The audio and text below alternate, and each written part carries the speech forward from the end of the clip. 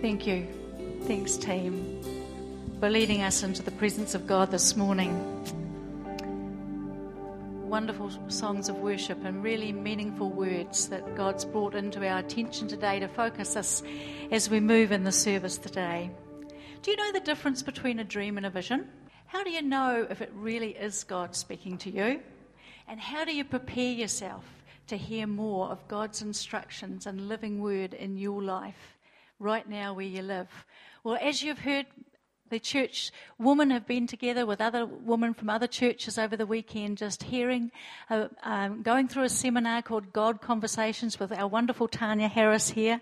It's been an amazing time for us. We've learned heaps. We really appreciate it. But we decided not to keep this hidden treasure just to the women of the fellowship, but to open it up today so that the rest of the church could also hear what God has been doing and saying through Tanya.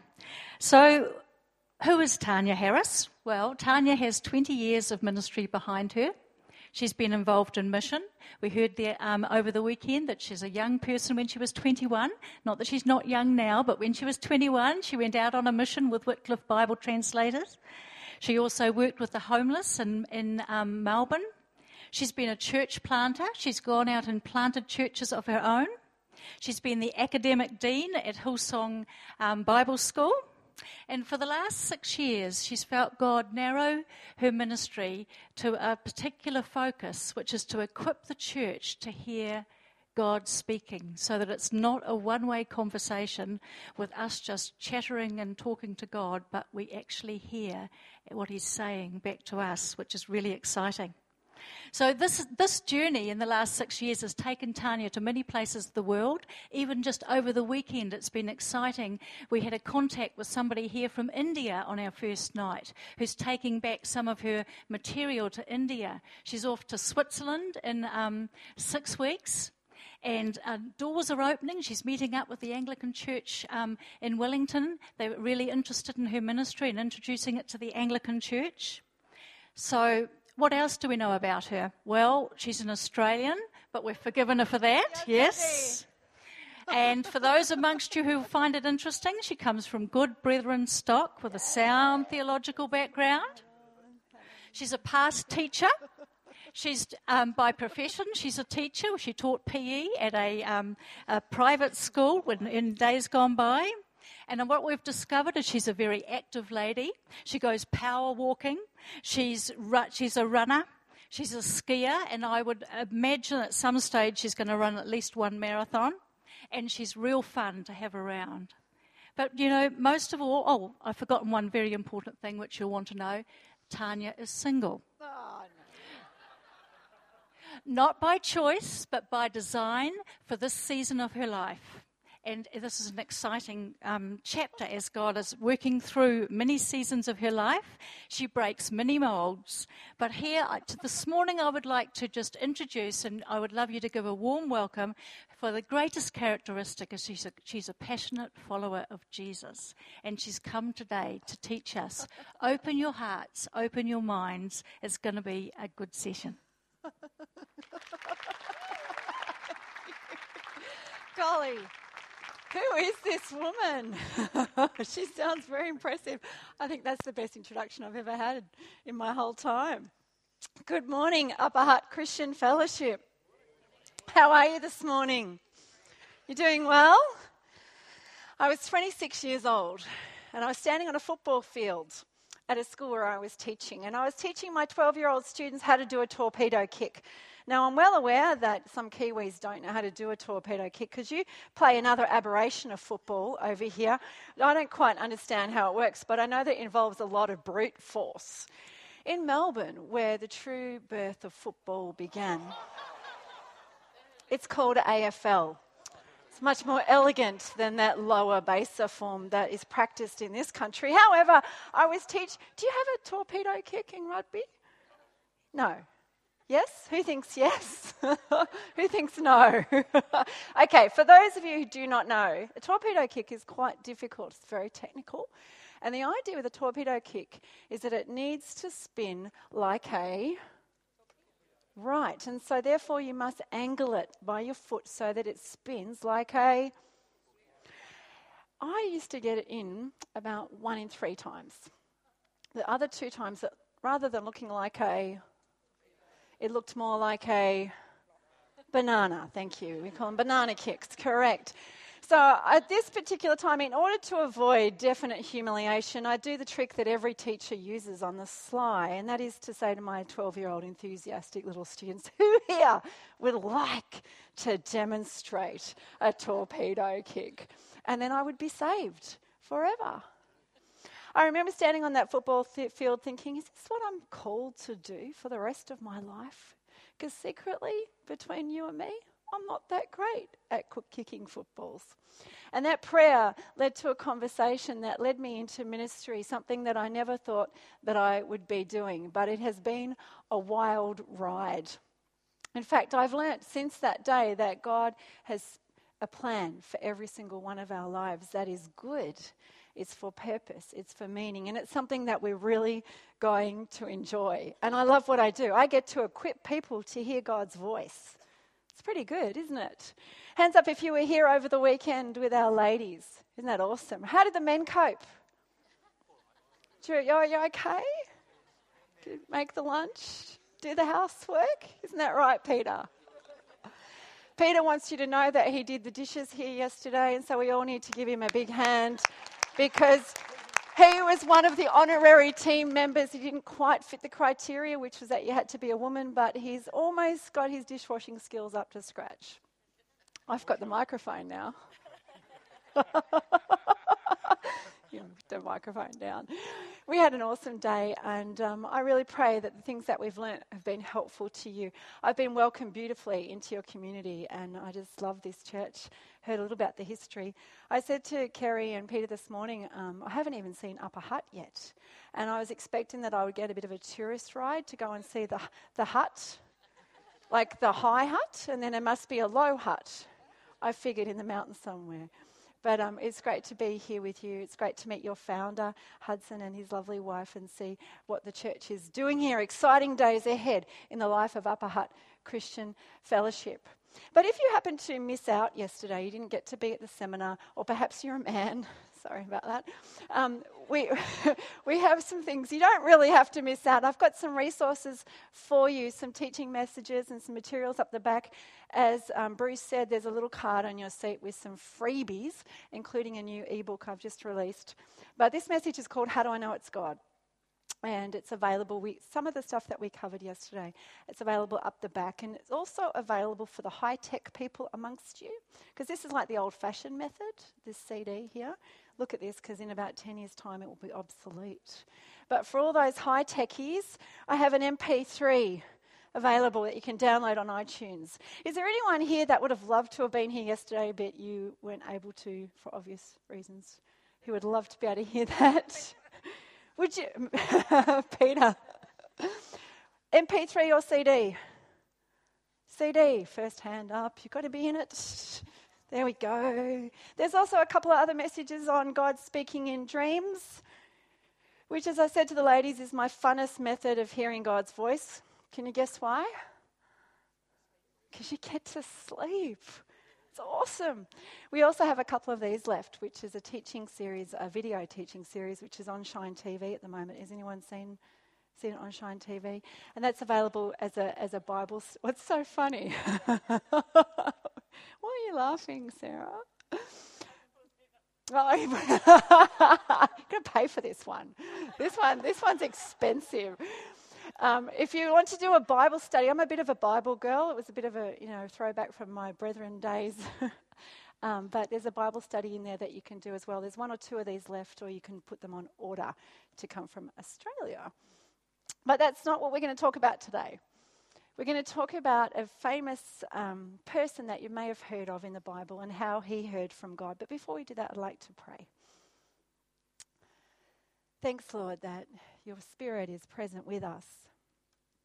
Thank you, Father, that each day is a gift from you. Lord, this morning we just want to offer again our lives to you. Invite you to come and speak to us this morning. And Father, we think of Yannicka, who's passed from us, Lord, a life that so beautifully lived in your presence. And God, we want to be inspired by a life that's lived well to your glory. Lord, as we sit here this morning, we thank you for this day that you have made. And God, we dedicate it to you. We dedicate our lives to you. We want to follow the example that's been set before us by people who have gone before and who've lived the God life, fully dedicated, committed to your purposes. We want to hear from you this morning. And all God's people said, Amen. It was the year 2000. I was asked, along with another person, to go in and look after a church. Well, it wasn't really a church. It was a church that kind of died. Been going for a while, and as a result of a lot of conflict and problems, the church had pretty much died. And a colleague and I were asked to go in for 3 months and do a kind of a reconnaissance and kind of check it out to then bring some recommendations about whether we should close it down or start it up as a new church. So Alan and I went there on our first Sunday to see what it would be like. I remember the very first day we walked in, and it was in an old Uniting Church building. It looked fairly dilapidated from the outside. I remember going up the stairs, and there was a woman there, and she was doing her Sunday roster duty, which was sweeping up the pigeon droppings all on the stairs. We said hello. We walked into the building. The first thing you noticed, it was very dark, and your eyes had to adjust to the light. You came into the sanctuary area, and as your eyes began to adjust, you first got hit by that musty smell when you go into old buildings. I looked around. There were wooden pews. There were about 5 people sitting in the church. One was sitting here, one was sitting there, one was sitting there, furthest apart they could possibly be at. I looked over at the walls and I saw that there were some unusual artworks on the wall. They were works from the local community, which was a great idea, except the local community was St Kilda. If you know anything about St Kilda, you know that it's the red light district of Melbourne, a very eclectic community. So on the wall there were these paintings, and most of them had pictures of tortured, bleeding faces. Over in the corner was a big pile of musty beanbags, dusty and smelly. Underneath them were all sorts of things that you didn't want to look at in church particularly. I looked over at the overhead projector, run down, old. And I was preaching that day. And I stood up there and said, God wants to do something new. It's a new season. The 5 people sitting there just sat there. At the end of the service, we invited them out for coffee, but they didn't want to come. But I did hear that there was more people in the church. I figured maybe it was a public holiday that weekend and people were away. So we thought, okay, there's more people on the mailing list, so we'll ring them up and see where they are. Hi, it's Tanya. We're looking after the church for a little while. Oh, no, that church. We don't go to that church. I haven't been there for ages. Okay, thanks very much. But there's more people on the list, so we'll keep going down the list one by one. Hello? Oh, no, we don't go to that church. Oh, no. We never did see anyone from the mailing list. But still, we had 5 people. 5 people. Awesome. They weren't exactly your dream team. One of them had just tried to commit suicide. One of them was suffering from depression. One of them was the source of our top agenda item on our first leadership team meeting. What were we going to do with his body odour? Because as soon as you walked into the hall, it hit you really hard. He had a bit of a disease that caused a foul stench. And if it wasn't that bad, the other thing that he used to do was he used to fall asleep in the middle of my sermons, which wouldn't have been so bad, except that he was a very large man and we had wooden floors. And when he did fall asleep, he would snore. And the snoring would go into the floor and kind of reverberate through the floor. So while you were there coughing from the stench, you also had the sound. And it was St Kilda, and sometimes strange things happen in St Kilda. People would come in off the street and they would be half drunk. And if they weren't drunk, they were high on something else, such that we would have people coming in. This one particular guy came to visit quite a bit, and during my sermons, he would come in and hand out carnations. It's a nice thing to do. It's good. But, surely it would still be okay. I'd heard that they had equipment. And every church needs equipment, right? So I went to check out all the church equipment. Apparently it was in a storage unit, so I thought, great, we'll go and see what's there. And I remember going into the building and opening up the door and go, wow, there's photocopiers and computers and desk chairs and office furniture. This is awesome. So I began to pull it apart and I began to plug things in. Photocopier was broken. Computer didn't work. The desk chair had 3 legs. By the time I got through the whole of the storage unit, there was only a couple things working. One was the spotlight, which we didn't have anyone to shine it on anyway. And the other was a drum kit. Awesome, a big fire engine red drum kit. Awesome. Every church needs a drum kit, right? The only problem was that the drum kit was so good that it was worth a few $1,000s, and the church was in debt, quite a few $1,000s. So we had to sell the drum kit to cover the debt. So we had no money, no team, no support. And the other thing, a minor little detail, was the fact that I'd never led a church before. So I'm thinking, I don't know if this is a really good idea. For starters, this is St Kilda. St Kilda, all sorts of strange things happen. People call you at 1 a.m. and ask you for pastoral care. And I wondered if it was pastoral care that they wanted. I was wondering really if this was a great thing to do. You know what? In the end, I decided to recommend that the church should be taken and that I was going to lead it. Why would I do that? Everyone I spoke to, everyone who saw the situation said this is a really bad situation. There was no resources, no support, no money. It was a terrible situation. Why would anyone want to take this on? You're crazy. It's a stupid thing to do.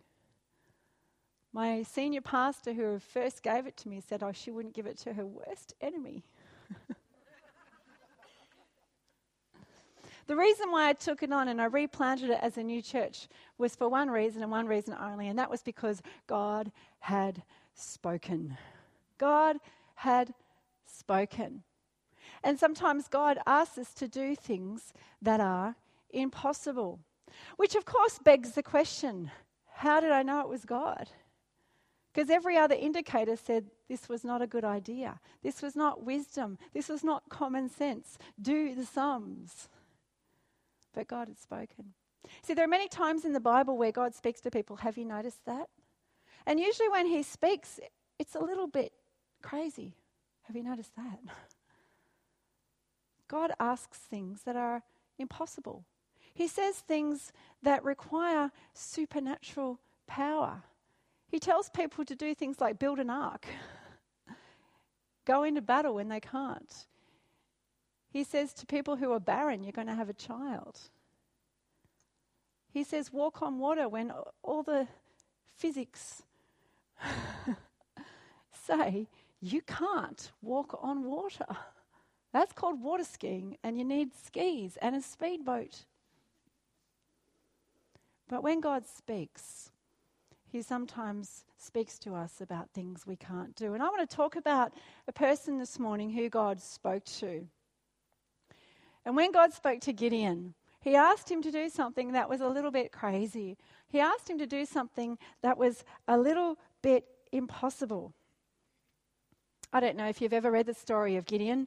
The story is found in Judges chapter 6 and verse 7. We're not going to read the whole thing, but it was a time of the judges. It's a time when the Israelite tribes didn't have a central leader. There was no king.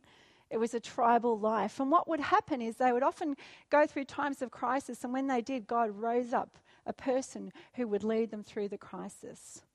And it was at a time in around between 800 and 1200 BC.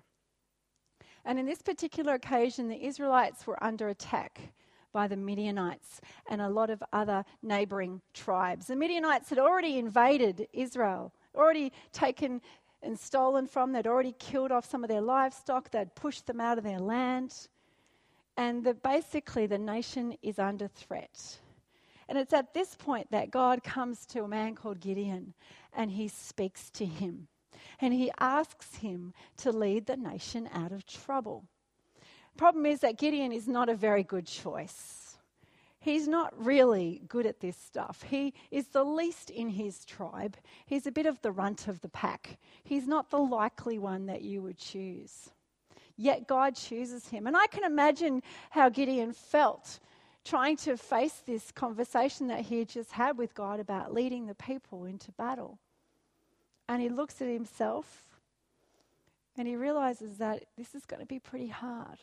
But the least he can do is summon up as many troops as he can. And he puts the call out and 32,000 people come. And I imagine him sitting down and working out his battle strategy and lining up all his resources. He considered his weapons, considered the size of the army, thought about the battle plan, and he thinks to himself, do you know what? I think there might just be the slimmest chance that we could win this. Just maybe we could win this. Might be all right. And then God does something really weird. He looks at the situation and he realizes that it's possible as well. So what does he do? He says, you know what, Gideon, the odds just may be a little bit in your favour. So what I'm going to do, I'm going to cut it down to 10,000. What? 10,000, God, are you kidding? We need 32,000. We've got 32,000 people here. Why would I just use 10,000 when I've got 32,000? And God says, no, I want you to use 10,000. So Gideon goes back to the drawing board. He checks out his Excel spreadsheets. He makes a tally of all the numbers and thinks, okay, we might just be able to do it with 10,000. God's watching. He might just be able to do it in his own strength. You know what, Gideon? We're going to cut it down to 300. What? What's going on there? How did Gideon know that it was God speaking? See, God speaks to us. God is a talking God. He wants to talk to us about our lives. He wants to talk to us about our future. He wants to give us wisdom and advice and leadership about the things that we do. But when he speaks to us, sometimes it's hard to know if it's him, right? So what does he sound like? How can we be sure? For Gideon, this was pretty risky. He needed to know that it was God. Because if it wasn't, guess what? It was his life at stake. So I want to ask 3 questions as I think about Gideon's life. The first question is that we often ask is, what does God sound like? How does God speak? Well, if you have a look at the story of Gideon, God spoke to Gideon through an angel. That's pretty cool, isn't it? Anyone ever had an angel appear to you? No? Anyone at all? God spoke through an angel. We see this happen now and again in the Old Testament. Angels were seen to be messengers. They would carry a message from God. Often angels would come in the night time. They would come as a vision of the night. And messengers were given to communicate God's will to his people. Now in the New Testament, in the New Covenant, we may still get an angel appearing. But we're much more likely to get something else happening. Who is our messenger today? The Holy Spirit. See, in the New Covenant, the Holy Spirit was given to us. In fact, Jesus said to his disciples when he was on earth, he said, I'm going to leave you. What? You can't leave us. You're our leader. You're our God. And then Jesus says to them, no, don't you understand? It's better that I leave. Because when I leave, I can send you the Holy Spirit. And when Jesus was in his body, he was limited with the places he could go. He could go to the temple in Jerusalem. He could walk the path to Bethany. He could go to the shepherds in the fields. But now that he's left and he sent the Holy Spirit can go to Upper Hutt. The Holy Spirit can go to Wellington. The Holy Spirit can go in the car with you back home today. See, the Holy Spirit can go wherever you go. And He's been given to us to speak to us, to be with us. Jesus said that when the Spirit of truth comes, He will guide you into truth. He will not speak on His own. He will speak what He hears, and He will tell you what is to come. The Holy Spirit was given to us to speak to us about our lives. It's pretty cool, isn't it? We have our own messenger. The God who speaks to us. God is speaking to us. He may not speak via an angel, but He's speaking to us. And He wants to communicate His will and His purpose to us. But how do you know if it's God? You know, sometimes we look at those Old Testament characters and we think, oh, they had it so easy. They seem to be just able to hear from God all the time. But here in this story of Gideon, I like this story because it shows us that sometimes they were scared about getting it wrong as well. We're fearful of getting it wrong, aren't we? And Gideon feels it. In fact, he does a couple of little tests just to check that it really is God. Because for him, his life is at stake. The Old Testament characters struggle with getting it wrong. In fact, in Deuteronomy, God says, He's the one who says, but how do we know if a message is from God? And He gives people a couple of tests by which they can know. See, the truth is that sometimes it's risky to listen to God. Sometimes He says things that require a miracle to perform. But the beautiful thing is that He wants to make it clear to us. God wants to be heard. Jesus said that His people will be able to recognize His voice and then follow it. So if I look further at the story of Gideon, while he's contemplating what God is asking him to do, he's thinking about his 300 men, he's thinking about the fierce army, he's thinking about how scared he is and how doubtful he is, and he's wondering to himself, is that from God or am I crazy? Look what happens. If you've got your Bible there, turn to Judges chapter 7, verse 9. Judges chapter 7, verse 9.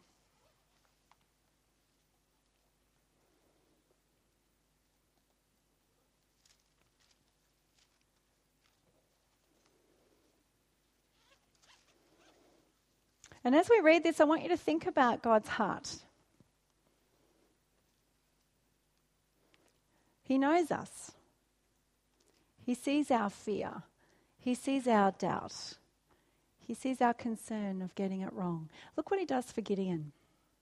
From verse 9, chapter 7, verse 9 to 15. During that night, the Lord said to Gideon, get up, go down against the camp, because I am going to give it into your hands. If you are afraid to attack, go down to the camp with your servant Purah and listen to what they're saying. Afterwards, you'll be encouraged to attack the camp. So he and Purah, his servant, went down to the outposts of the camp. The Midianites, the Amalekites, and all the other eastern people had settled in the valley, thick as locusts. Their camels could no more be counted than the sand on the seashore. This was a difficult situation. This was a scary situation.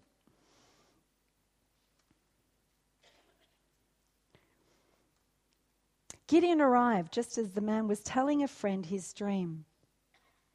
I had a dream, he was saying.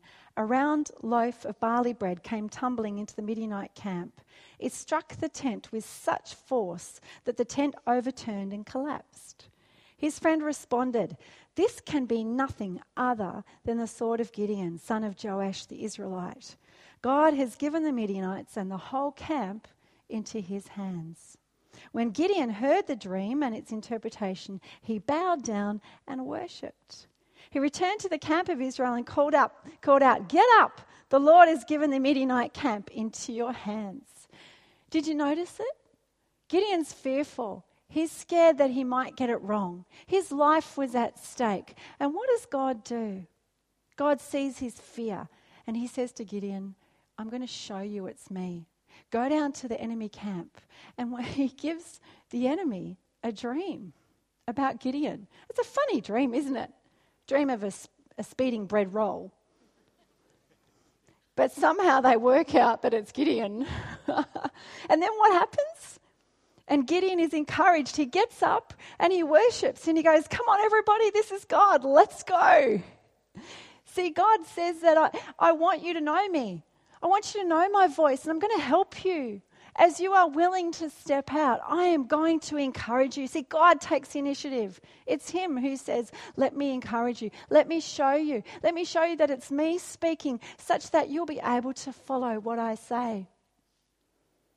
I told that story about this terrible situation this church found itself in, but I didn't tell you the story of what happened a year before. I was sitting in a prayer meeting in our church, and as I'm sitting there and everyone's praying around me, I hear these words in my thoughts. 3 words. Sounded like my thought, but I knew instantly that it wasn't my thought, and you might be able to guess why. The words were, till the soil. I knew it wasn't my thought because I had no idea what it meant. What does it mean to till the soil? Now, I'm not that crazy. I do know that tilling has something to do with farming. But because I know nothing more than that, I'm sitting there in my seat and I'm flicking through my Bible trying to find out what tilling means. I think, is there something about tilling the soil in the Bible? I'm looking through the pages of my Bible and I can't find anything. What does tilling mean? Prayers are going on around me. God, what soil should I be tilling? Is this from you? Or is that just me? Time goes on, I can't work it out, so I figured, well, it must have been just the pizza I had for lunch. The prayer meeting finishes. Afterwards, we're having a cup of tea and coffee, and a friend comes over to chat. His name is Noel. He's one of my leaders in our young adults ministry. He comes up and he says, oh, hi, Tanya, how are you? I said, I'm doing great. He said, funny thing happened during the prayer meeting. I said, what? He said, I had a funny vision of you. You were standing on the edge of a new field that hadn't been tilled yet. What does that mean? Because Noel knew a whole lot more about farming than I did. He explained that tilling is what you do before you prepare when you prepare the soil for planting. You dig up the soil, you take out all the rocks and all the weeds, and then you plant the seed. And it was a new field, he said, one that hadn't been tilled yet. So you may have to leave. Got in contact with my senior pastor the next day, went and saw her and told her about what God had said about tilling the soil and about a new field. And she said, well, it's pretty obvious, isn't it? God's calling you to prepare to plant a church. Great. That Sunday, a visiting preacher comes to our church. Before he preaches, he looks at me and he says, God's got something new for you. He's calling you to prepare until the time that God's going to shoot you out. See, God wants us to know that it's him. He wants to confirm his word. And sometimes we're fearful and sometimes we're doubt and sometimes we're just not sure. But God is able to make his word clear for those who are willing to hear it, for those who are willing to follow it. And for that next year, that's what I needed to do. I needed to prepare for planting a church. It took me a full year to get used to the idea, I can tell you that. But by the time a year later came and I had a dream one morning, and in the dream God said, today's the day, this is it. The moment that you've been waiting for. I remember waking up and thinking, wow, this is it. It's awesome. I wonder what's going to happen. I go to the church office. I'm thinking, this is it. I go to my pigeonhole. Is there anything in there? Nope. Open up my emails. Anything in there? Nope. My senior pastor comes up to me at morning tea. She said, Tanya, can I talk to you for a minute? Yep. She says, I've got a new opportunity for you. She begins to tell me about a church that had broken down, going through a hard time, and would I like to go in for 3 months to look after it? Sure. This is it. This is the dream. This is the promise. This is what God has spoken. That's when she turned around and she said, look, by the way, if you're thinking this is your new church plant, she said, I wouldn't give it to my worst enemy. Thinking, hang on. Didn't God just say that? She obviously hasn't heard from God. Oh well, she must have had a bad morning. Can't be that bad, right? God wants to speak to us, and he wants to make it clear. And sometimes we look at those Old Testament characters and we think, oh, you know what? They had it easy. I mean, they wrote the Bible after all. But you know, the Apostle Paul said that after the Holy Spirit came, that our time was better. He said that the covenant that we live under is more glorious. Do you know what that means? It's easier to hear from God now. And do you know why? Because in those old days, it was only the prophets, the special people, the chosen mouthpieces of God that got to have the Holy Spirit speaking to them. People like Moses and Abraham and Isaiah and Zephaniah and Jeremiah. They all end with Aya, don't they? But they were the special people, and they were the prophets. They were specially chosen to pass on God's messages. But now in this new covenant, the Spirit came on all people, sons and daughters, young and old, and we could all now prophesy. We could all now hear the words of God for ourselves. We could all have dreams and visions, just like those Old Testament prophets could. And the best thing about it is now that God just doesn't speak to me, he speaks to you. So in the middle of my prayer meeting, God's speaking to me. He's saying, till the soil, and over there he's speaking to Noel, and he's giving him the other part of the puzzle piece. And then he's speaking to the visiting preacher who confirms what he said. You see, for those who are listening, God is able to make his words clear. We don't have to work at this. It's easy. All we do is just say, God, I am your servant. I am listening. That's all we need to do. And for all those doubts and those fears, what do we do with them? We say, God, I'm not sure. I think it's you, but I'm not sure. Could you help me? Could you show me? Could you make the way clear such that I'll be able to follow? And he speaks. But you know what? Just because it's clear doesn't mean that it's easy. Have you noticed that? The reason why it's not always easy is that a word from God, no matter how clear it is, no matter how many times it's confirmed, it will always require faith to activate it. See, God speaks to us and his words are spoken. Then it's up to us to receive them, believe them, and carry them. And that takes faith.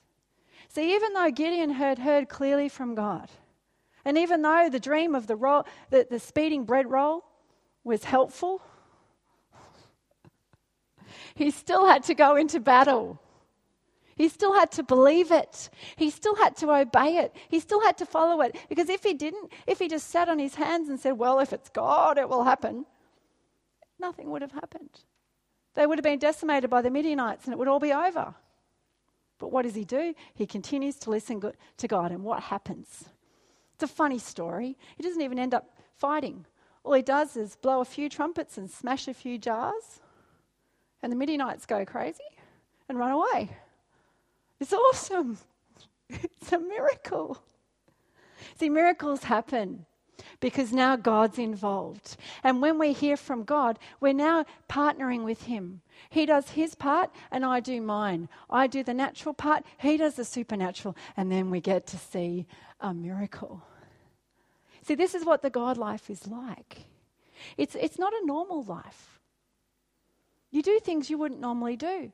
You do things that are perhaps a little illogical, that require a miracle to come to pass. You go into battle that looks like you're going to lose. You start ministries where you don't have enough resources. You obey him when you don't know where you're going. You trust him because of what he said and because you have the faith to believe it. We walk by faith and not by... Faith comes from hearing, and hearing by the word of God. When we hear God speak, we need to act on what he says. And it's going to take faith, no matter how clearly he speaks. We walk by faith and not by sight. At the end of those 3 months of looking after this church, I had to go back to my senior pastor and give a recommendation about what was to be done. My faith was doing well up until about week 6 or 7, when I started to wake up Sunday morning and thought to myself, I don't really want to go to church. It's a bit of a problem if you're the pastor. By the time I got to week 10, And I started to think about all the reasons why this could be difficult. Because, there was another problem as well. This was St Kilda, and at the time I was working part-time at a Bible college in Melbourne, and, I read the manual about how to plant a church. We had a subject there called, church planting. So I thought, I'll get the manual. That was put out by our denomination. How to plant a church. Awesome. Front page. Essential things for planting a church. Money. Oh, well, haven't got that. Strong team, gifted leadership. Oh, well, missed out on that. A pastor and his wife. Well, didn't have that. By week 12, I decided that God probably hadn't spoken after all. Probably just made it up, because this is a difficult situation here. No one else thinks I should do this. I don't know I'm quite happy in the church where I was. I really have my friends there. Don't really want to leave it anyway. I'll plant a church. No one I know is planting a church. No women I know are planting churches. No single women are planting churches in St Kilda. Probably wasn't God at all. And I thought, well, how am I going to get out of this? And then I realised that my senior pastor she's the one who said that she wouldn't give it to her worst enemy. Brilliant. She'll understand. So I go back on the end of my 3 months and I say, Melinda, I need to speak to you. She said, well, great. How'd it go? Well, such a difficult situation. So much conflict and brokenness, and we've no resources. And, we've looked at it and just, looking at the resources and, from a leadership perspective, I think the wisest thing would be to close it down. We'd find a way for those few people that are left behind to find another church. But I just think, it's common sense that we should close it down. She looks at me. She said, have you prayed about it? Yes. Well, perhaps you should pray a little more. Well, what do you mean? I prayed about it. She said, well, the Lord spoke to me this morning. And what did he say? She said, he told me that you're to take on the church and restart it as a new church. It takes faith to believe God's words, doesn't it? And sometimes it's hard. But when God speaks, his words don't return void. They're powerful. They're designed to create. God said, let there be light. And there was. And when he speaks, he's looking for hearts that will respond. He's looking for hearts that will obey. And sometimes it's difficult. Sometimes it's challenging. But that's the walk of faith. As I went on and I planted that church, we began to build with what we've got. And God began to provide for us. And I saw him do things that I wouldn't have seen if I hadn't followed him. He provided with me church offices. He provided leaders. He provided a place for us to meet. It was awesome. And we built a great church. It's one of the most defining, most fulfilling seasons of my life. God wants to speak to us. He wants to show us things about our lives. He wants to teach us what it means to know him. But he's looking for people who will listen and do what he says. I wonder if you've heard from God. Perhaps he's spoken about your life. Perhaps he's calling you to do things. But you're sitting there and you're saying, God, I'm just not sure if it was from you. Can I encourage you this morning? God wants you to know him. He is able to make his messages clear. 2 parts to Jesus' words. My people will recognize my voice and they will follow me. If I could just have the musicians up just as we close. I want to invite you to pray a prayer with me. And I know there are people here that perhaps you're like me. Perhaps you're not sure if you've heard from God or not. We have a God who wants to encourage us. This is the God who confirmed his word for Gideon, who sent the dream to encourage him. God wants to do that for you today. He wants to encourage you. And all we need to do is just ask him. For the person who's willing to do what he says, God is able to make his voice clear. Why don't you stand with me?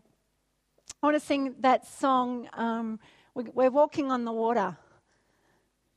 Shani, can we sing that part where we're walking on the water? Who wants to go water walking? Do you know, Peter stepped out in the water and he was so confident and excited at first, and then when the waves hit, he started to freak out. Oh no, I can't walk on water. Do you know, you can't walk on water, it's impossible.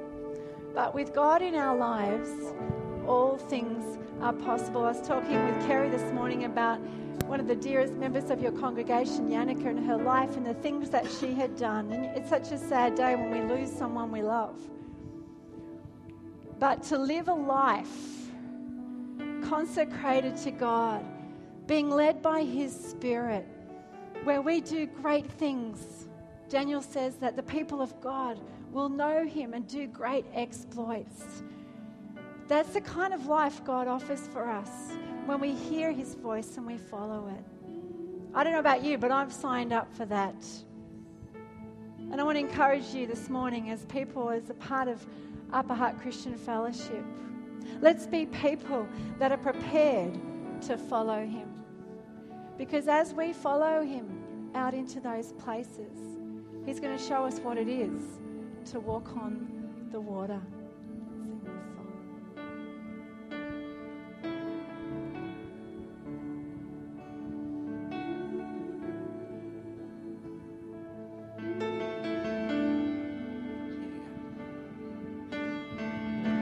You call me out upon the waters, the great unknown.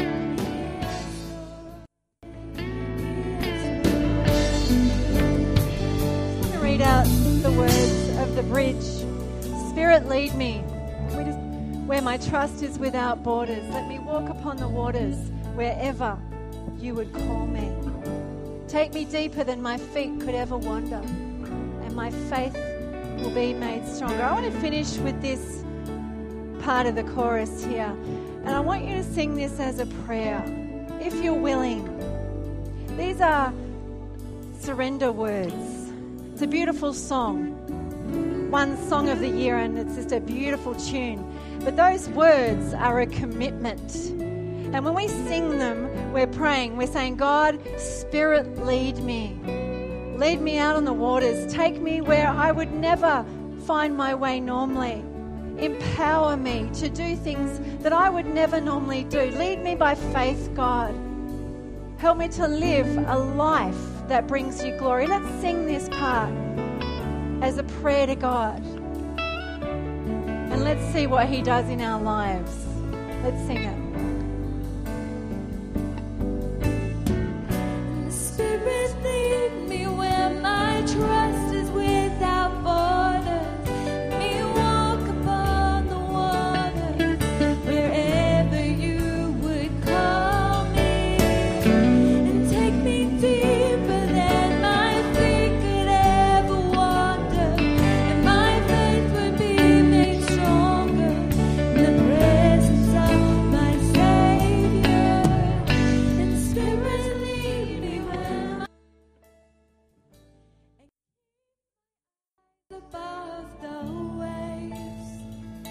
When oceans rise, my soul will rest in your embrace. For I am yours, and you are mine.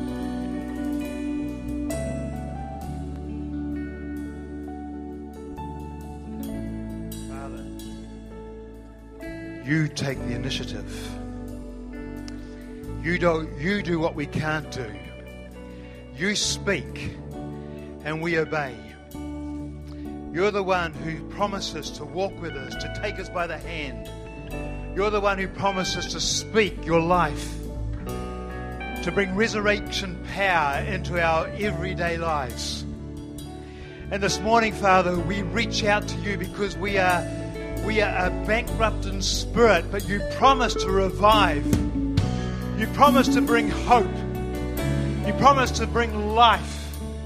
You promise to take that which is not and to make something new out of it. And we are your children. We have been covenanted to you. And this morning we link hands afresh because you desire to speak. Our Heavenly Father wants to take us by the hand and speak fresh words of revelation into our spirit. We thank you this morning, Lord. Today, right now, you have spoken to us. And we receive that new life that you've got for us that will enable us to stand on your promise, to know that your word is sure, to know that you're able to take us from where we are into the difficulties of life and to be overcomers. Today, we surrender to you. We thank you that you took the initiative. We thank you that you didn't leave it to our own abilities, because you saw that we couldn't even pull ourselves up by our own bootlaces. But Lord, today we say thank you that you speak. And today, Lord, we say we're listening. Our hearts are open. We want to receive. We want to be obedient. As you call, as you speak, as you release your life into us, Lord, we want to do that for which you've called us to accomplish. Even in this body of people here today, you're calling individuals to take some difficult steps to resolve in their own hearts that you have spoken and that they will be obedient. And even as we commit ourselves to one another, we realize that's a challenge in itself that you have called us to be part of. So, Father, we surrender again today. We thank you for what you're doing in our lives and in our midst and through us. We thank you for revealing more of your nature, more of your purpose, more of your plans. We rejoice in that. We glory in what you're doing, and we want to be participators in your promises. In Jesus' precious name and for your glory. People of God say amen. Tanya, thank you for reminding us again today that God does indeed speak. Bless you for what you've brought. Hallelujah. Take that today and take it with you as you go into this coming week and prove God that his word is true. Be deliberate. Be decisive. He does what he does, but he requires us to do what we need to do. We've got something out in the cafe today. There's sing-along happening on the week. Allow God to continue to talk, speak in Jesus' precious name. Amen. Thank you for joining us today. It's been a good day.